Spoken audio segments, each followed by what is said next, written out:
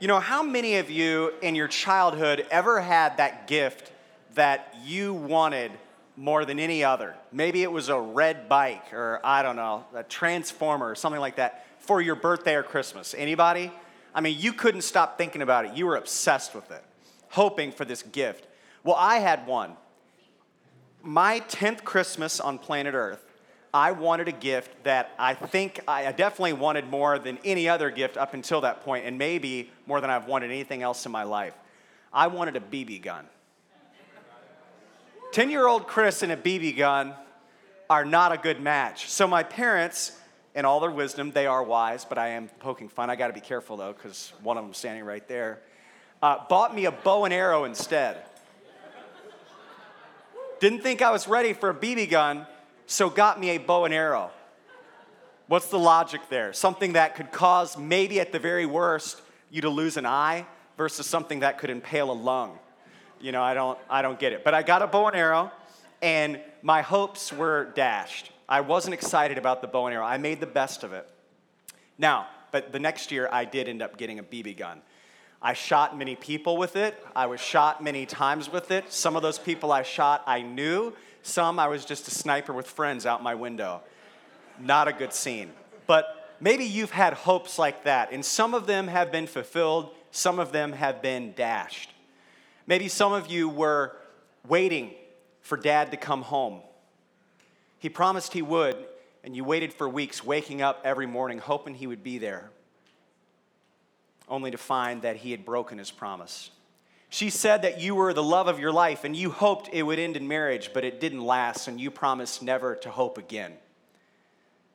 You worked so hard, and you hoped that your boss would notice your work ethic and your competencies, but office politics stole what was rightfully yours.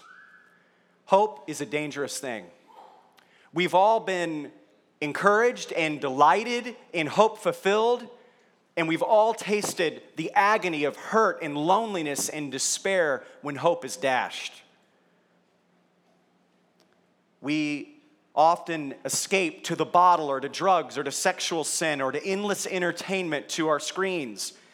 We find that one more hookup, one more pill, one more puff, one more drink works for a while until all of a sudden we can do anything we want except abstain from that pill or that puff, or that entertainment, or that affair.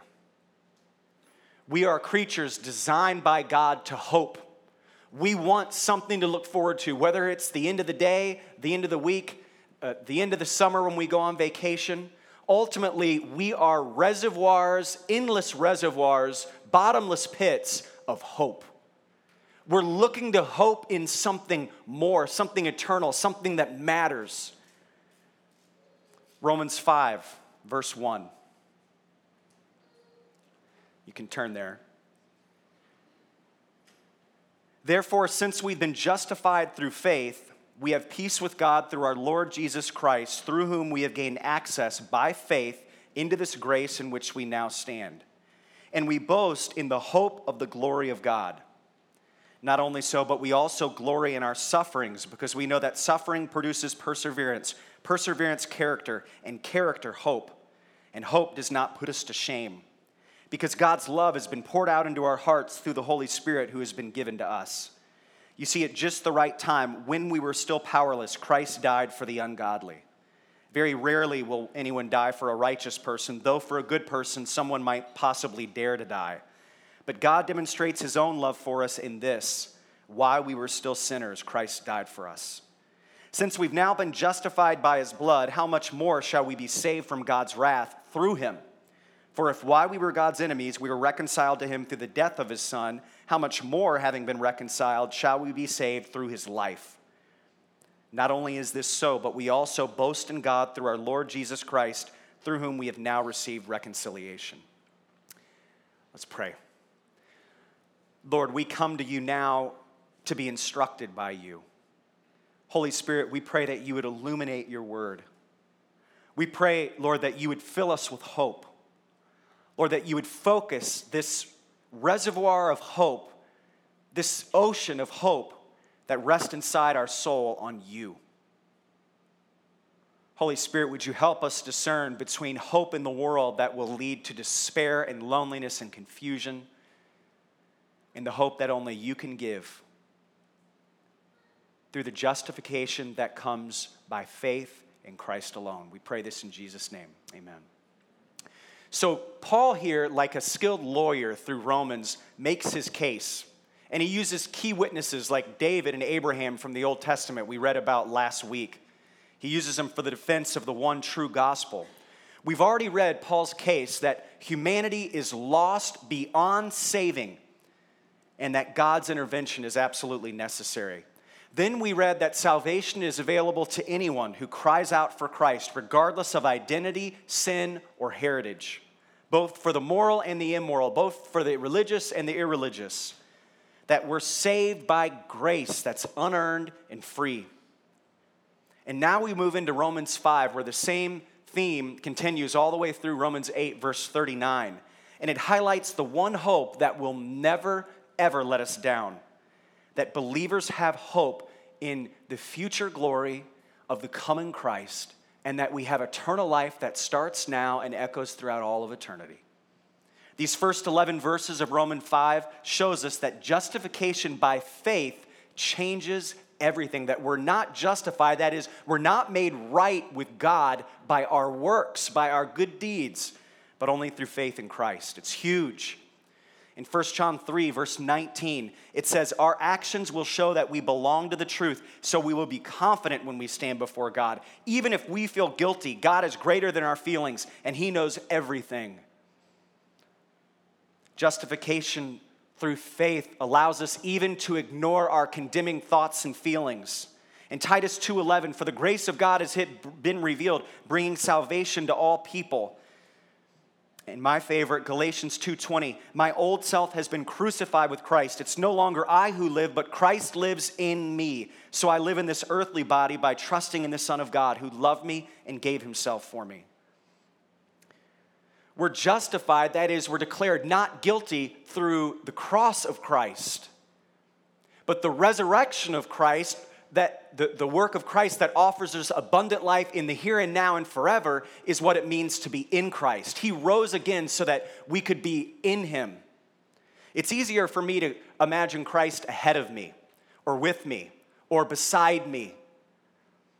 It's a little harder for me to imagine Christ in me. But yet Paul uses those words or similar words 216 times. John uses them 26 times, so they must be important that we are in Christ. If you can't remember anything else to be thankful for in your Christian walk, every day, to every moment, to say, thank you, Lord, that I am in Christ. That is our identity, no matter what the voices around us or in us say to the contrary. No movement or religion implies that the living presence of its founder is in its followers. Muhammad doesn't. Buddha doesn't. Secular humanism doesn't. They might entice or influence or instruct, but they don't claim their founder dwells in them. Colossians 1:27, for God wanted them to know that the riches and glory of Christ are for you Gentiles too, and this is the secret. It's pretty important when the Bible says this is the secret. This is the secret to it all, right here. Christ lives in you. That gives you assurance of sharing in his glory. We share in his glory now as he makes us like himself, and we share in his glory when we see him face to face one day when he gives us our new bodies and takes away every tear, all sorrow, all pain, all sin. You can read about that in 1 Corinthians 15. So to be justified means the sovereign act of God where he declares righteous the believing sinner while she is still in a sinning state. And it happens through faith in the finished work of Christ, and it's monumental.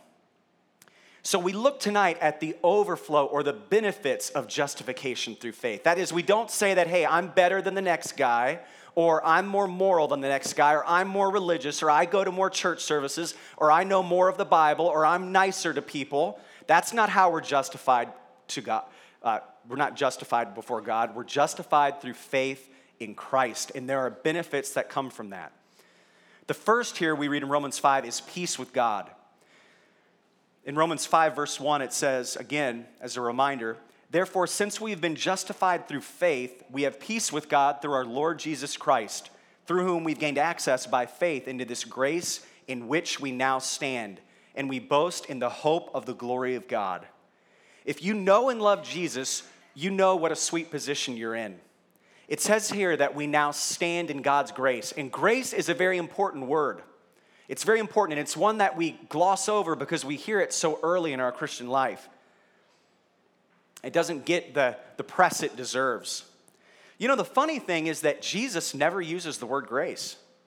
You know that? I was looking at that. I was looking at that this week. He never uses the word grace, but he demonstrates it time and time again in the gospel.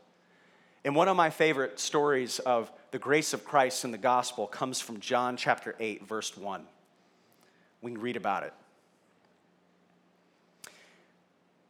Jesus returned to the Mount of Olives. Let me back up real quick here. When we read the Gospels and we read about the grace of Christ, you know what Jesus more oftentimes than not does? Sometimes he chooses the rich, sometimes he chooses the influential, but more often than not, it's the outcast. It's the person that no one would expect for God to give a second chance to. That no one would expect God in the flesh to focus the laser of his love and grace on. The outcasts, the nobodies, the one the religious elite would just brush to the side. And that's what Jesus does here, John 8, verse 1.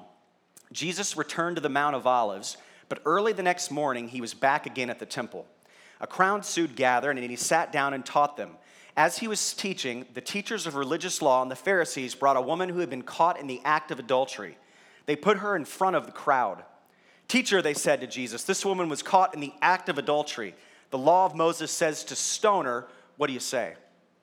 So picture this: a group of very religious, a group of very influential religious leaders bring this woman caught in the act of adultery. Now, how that happened, whether one of them caught her or what, I don't know, but I can't imagine how humiliating this would have been for this woman. I don't know how you picture her, but I picture her crying. I picture her barely clothed, and most certainly humiliated before these influential people.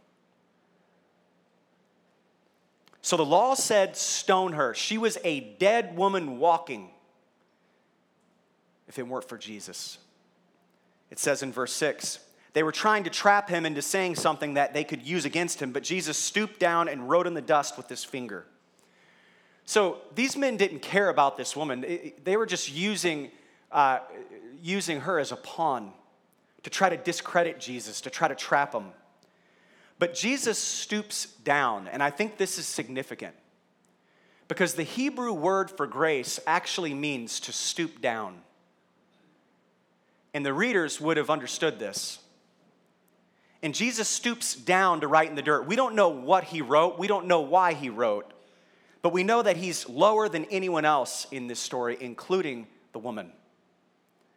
And maybe he did this simply to divert the eyes of all those people looking at this woman, humiliating her. Maybe it was to bring her an ounce of dignity in a horrific time. In verse 7, they, that is, these Pharisees, these religious leaders, kept demanding an answer.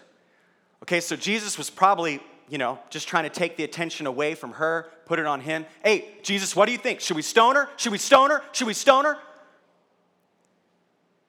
Jesus stood up and he placed himself, this is important, between the lynch mob and this woman. And he commits career suicide.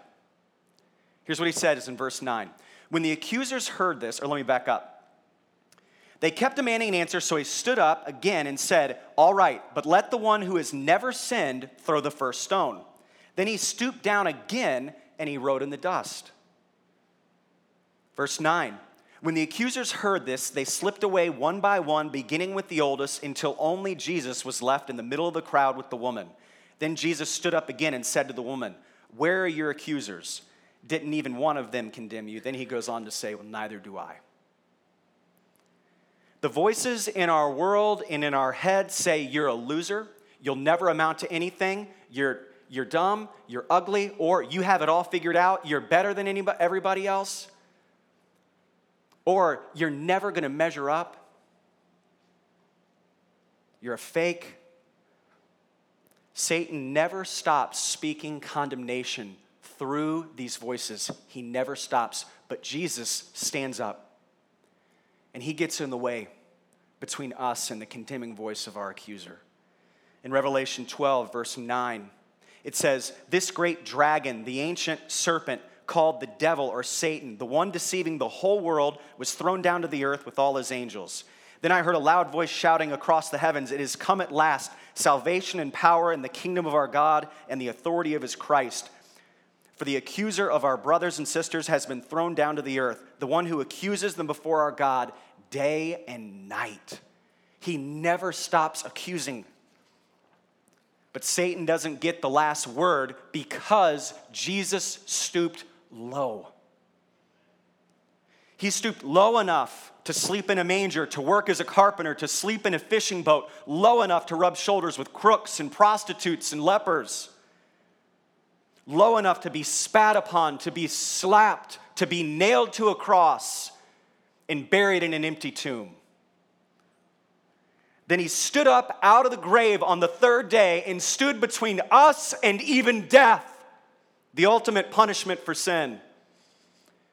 In Romans 8:34, it says, Who then will condemn us? No one, for Christ Jesus died for us and was raised to life for us, and he's sitting in the place of honor at God's right hand, pleading for us.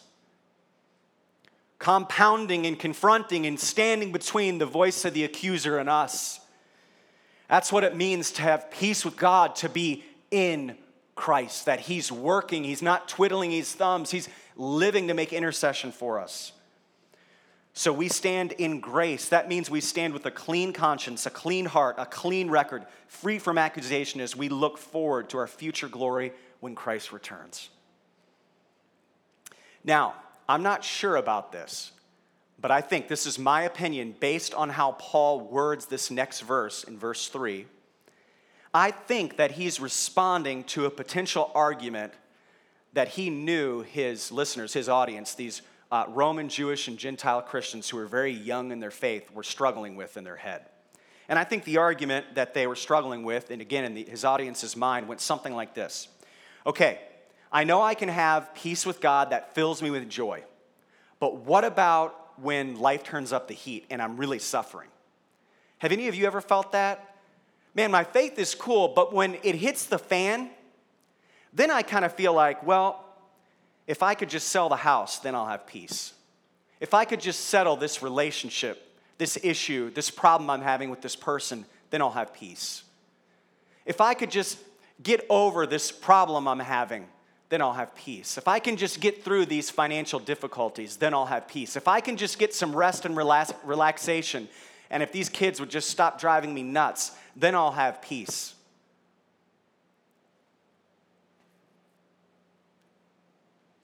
I think that's what Paul was responding to. And here's his rebuttal, I believe again. Romans 5, verse 3.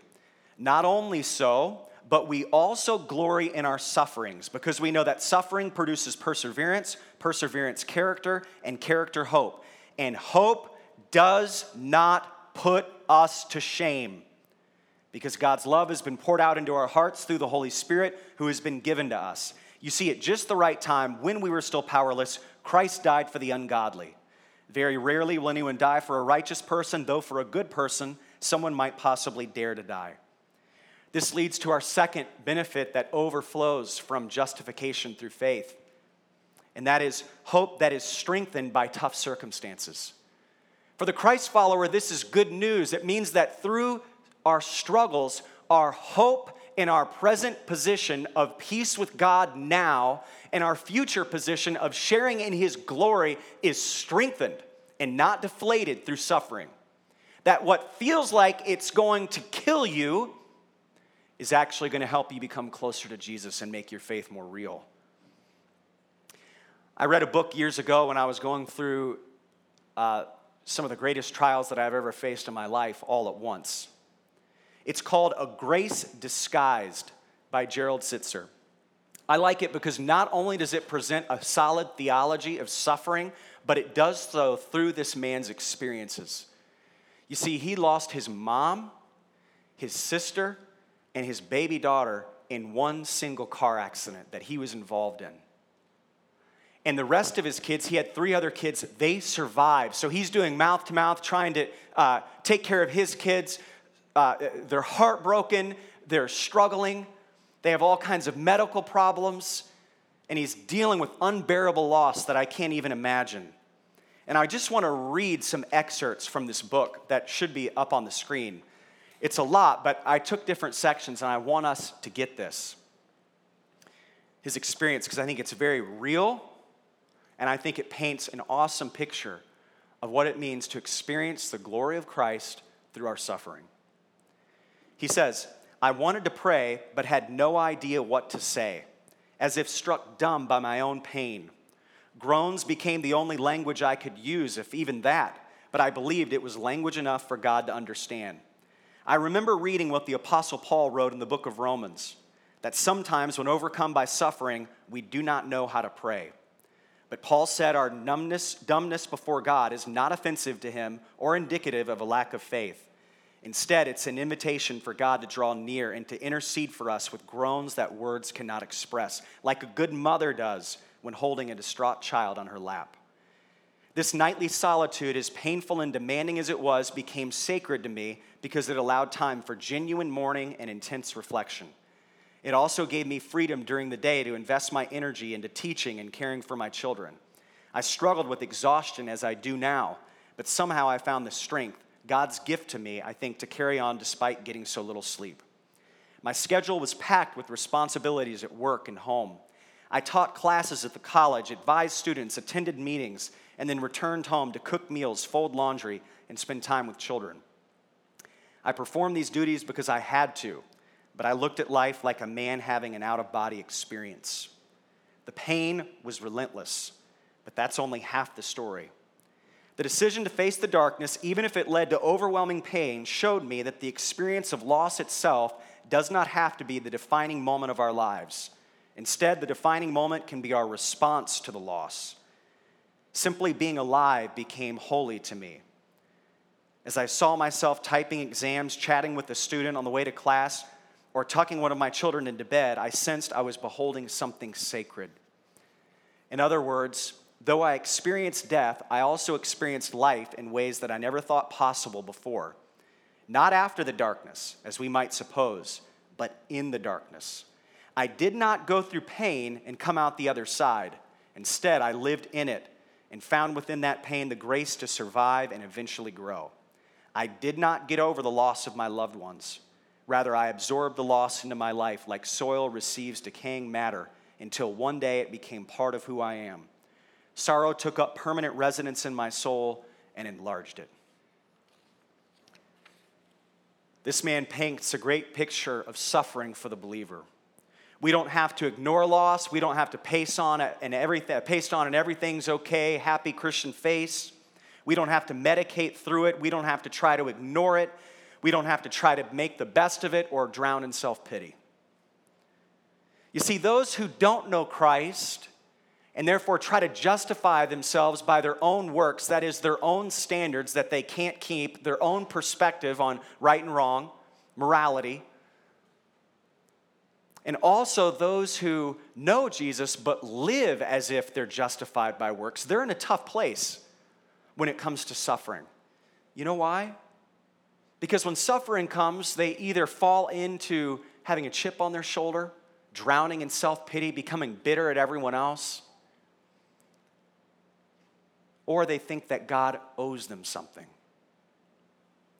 and they limit their intimacy with Him because of that. But here we see this man applying the truth of Romans 5. That is, suffering provides a house cleaning for the soul for the Christ follower. It blows out the dust of indifference as we face the greater questions of life. It gets rid of busyness and focuses our attention on what's very important. It drowns our self-importance because we sense more acutely our brokenness and our need for Christ. And somehow the sweetness of the cross and the resurrection become more real to us, and we grow closer to Christ than we ever thought possible. Or we grow hard-hearted and further from Him. But if we walk in Christ, if we celebrate and live in the joy of our position of being in Christ, we become more gracious to others in their struggles. We don't become more skeptical of others, more complaining, more judgmental, but more understanding of human weakness. We're more merciful to those who are suffering because we've been there. Our witness, both to those who are far from Christ and to other believers, is strengthened because we speak from experience. You see, because like it says in verse 3 in Romans 5, there's a chain reaction of growth that happens. So I showed a picture of it through this man in this book, his testimony. Now I'm going to show you in Romans 5 how it works, the mechanics of it. There's a chain reaction of growth that happens when we suffer in Christ. It says suffering leads to perseverance, and this word means single-mindedness. Suffering makes us focus on what really matters, what's lasting. It removes distractions. It shows us who we really are. Verse 4 says that perseverance, if we'll give ourselves to it, leads to character. That is perseverance. We don't just let the world suck us in with its distractions and medication through suffering, but we persevere and it leads to character. And character means testedness. This is a quality that comes from having gone through a tough experience. It's a confidence in Christ that weathers the storms. It's like a team that's been to the championship before. Unfortunately, I've had many teams go to the championship, but we won very few. But at least we've been there, and we know what it's like, and they don't get flustered because they've been there before. So it is when our character is tested, we become stronger servants of Christ. And all this leads to hope that doesn't put us to shame. It doesn't let us down. There's a stronger and more real confidence in one's peace with God and access to God and picture and hope in his future glory. Because we've felt him and we've seen him in the darkness of suffering. All it took for Mary Magdalene when she saw the risen Christ was for Jesus to say her name, and she responded with glory and praise. Why? Because she knew him. So it is when the Holy Spirit pours the love of Christ out into our hearts, according to Romans 5:5 here. We know him because we've experienced him through suffering. The love and tenderness of Christ becomes so real, so palatable in suffering that somehow when we suffer and we're in Christ, and I could hear the testimony of probably about 100 of you in here that would verify this, you'll say it was the best of times and also the worst of times, because I've never tasted of Jesus in a way that was so satisfying. It was as if I got saved all over again. It's one thing to be strengthened in our minds through apologetics, but the apologetics of our heart are only strengthened through suffering. I know him because he came to me in my darkest night and rescued me. I want you to grab a piece of paper and a pen now, or your phone, and open up your notes app or what have you. And I want to do a reality check. So I actually want us all to write this down. I'm going to write it down too. And it's going to gauge how we've handled suffering in our past. How have we handled it? And you're not going to turn this in, and I'm not going to put it on PowerPoint or send it out on a church-wide email or anything like that. I'm only going to send it out to 30 random people, okay, that I'm going to pick randomly from our email. I'm not going to do that. Sometimes when I joke, people only hear a little bit of it. Like when I joked about, never mind, I'm not even going to say it because then people are going to believe it again. I'm joking about emailing it out to 30 people. No one's going to see this except for you and anyone you choose to show it to. Suffering can either make us hard and cold towards God and others, or it can draw us closer. So these are some questions that will help us evaluate how we're responding to suffering in our life. So here's the first, and we'll just take them one at a time. I'll give you a minute or so to respond, and you probably will not have time to get into this the way that you'd like to, but at least can give you a start, and maybe you can work on it more tonight or tomorrow. So think about a time in life where you went through a trial, where there was significant suffering. Some of you are in that time now, or for most of you, I'm sure it doesn't take more than a moment to recall it. Did your suffering lead you to focus on what really matters? Did it focus your attention more on prayer and the character of God? Did you draw near to God or escape into other things? Why don't you go ahead and write that down now?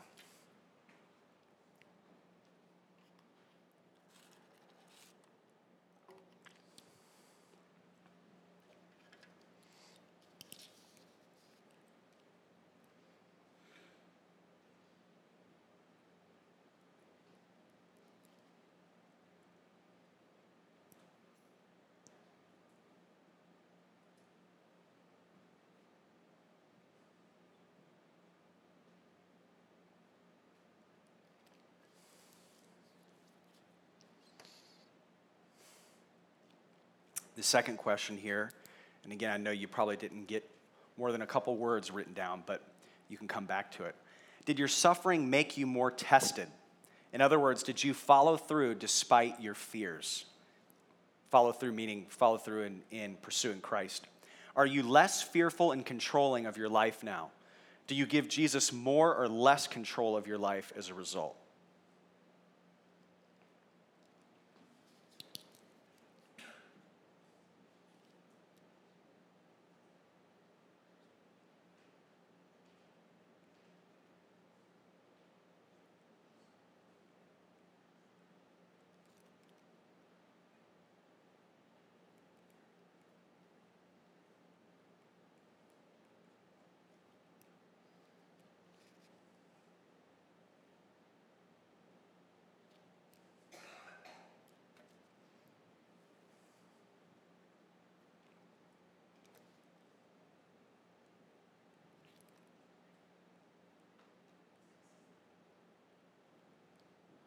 All right, last one here, number 3. Did it lead to a deeper experience of God's love? Was there a greater closeness with the Lord as friend and father, as daddy?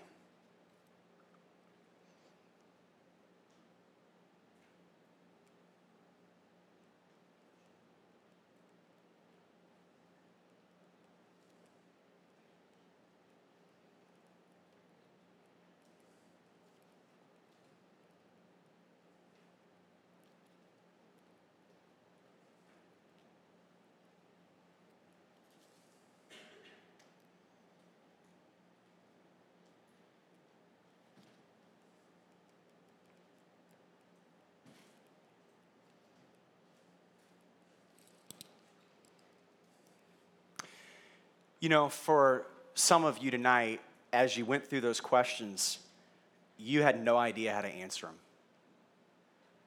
Maybe you think you have a relationship with Jesus, you've gone to church, but there's no warmth towards Christ. He's not seen as an ever-present help for you in times of suffering. Maybe he's seen as a get out of hell free card. There's a prayer that you prayed maybe a long time ago. But when you answer these questions, you are realizing right now that the Lord has no relationship to your suffering, that 100% of the time you look to other things. If that's the case, I want to challenge you right now. I want to challenge you out of love.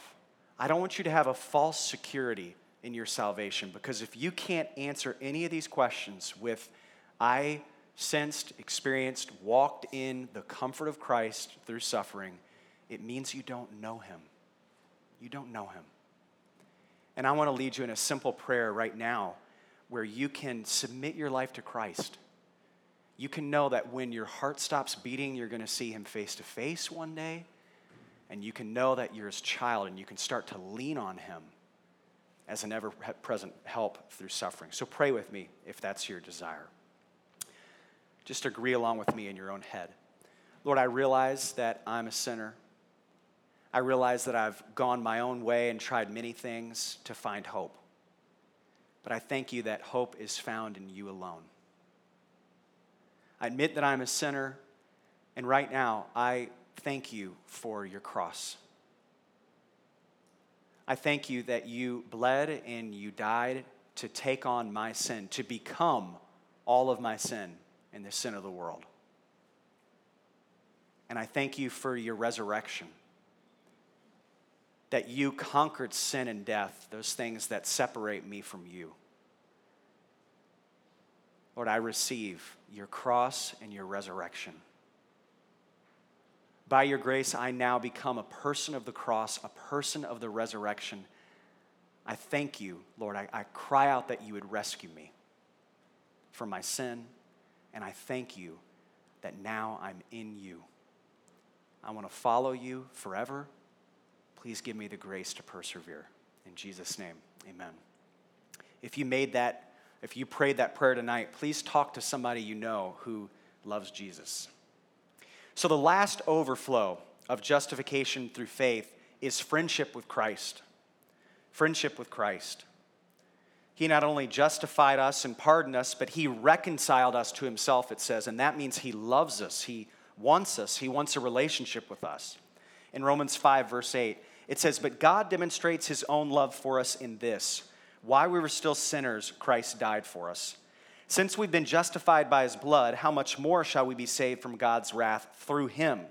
For if while we were God's enemies, we were reconciled to him through the death of his Son, how much more, having been reconciled, shall we be saved through his life? Not only is this so, but we also boast in God through our Lord Jesus Christ, through whom we have now received reconciliation. So while we were still sinners, Christ died for us.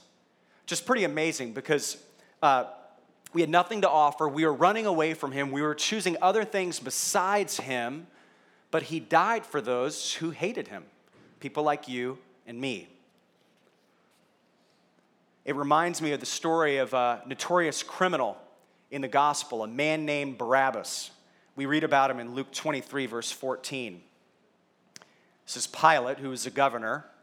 Pilate says, you brought me this man as one who was inciting the people to rebellion. I examined him in your presence and have found no basis for your charges against him. Neither has Herod, for he sent him back to us, as you can see. He has done nothing to deserve death. Therefore, I will punish him and then release him. But the whole crowd shouted, away with this man, release Barabbas to us. Barabbas had been thrown into prison for an insurrection in the city and for murder. Kimball, you can go ahead and come on up here for worship. So the last sentence sums up the character of this notorious criminal. Barabbas was a murderer and a rebel. He was defiant, belligerent, guilty. The epitome of a sinner. But the crowds want Pilate to execute Jesus instead of this guilty scumbag. The governor Pilate has no context for this Jesus guy, and he has no desire to execute an innocent man. And Pilate, in fact, makes 4 attempts to release Jesus. In John 18, he tells the Jews to settle the matter themselves. He then passes the matter on to Herod. We read about that in Luke 23. He tries to persuade the Jews to take Jesus as the prisoner released at Passover, as was Roman custom in Mark 15. Finally, he offers a compromise by whipping Jesus instead of execution in Luke 23. He does all he can to free Jesus. Why would this Roman governor do that? Because like it says in John 18:38, Pilate says, I find no fault in him at all. Pilate doesn't realize it at this point, but he's a profound theologian. Paul would record later in 2 Corinthians 5:21 that Jesus knew no sin. In Hebrews 4:15 that Jesus was in all points tempted as we are, yet without sin.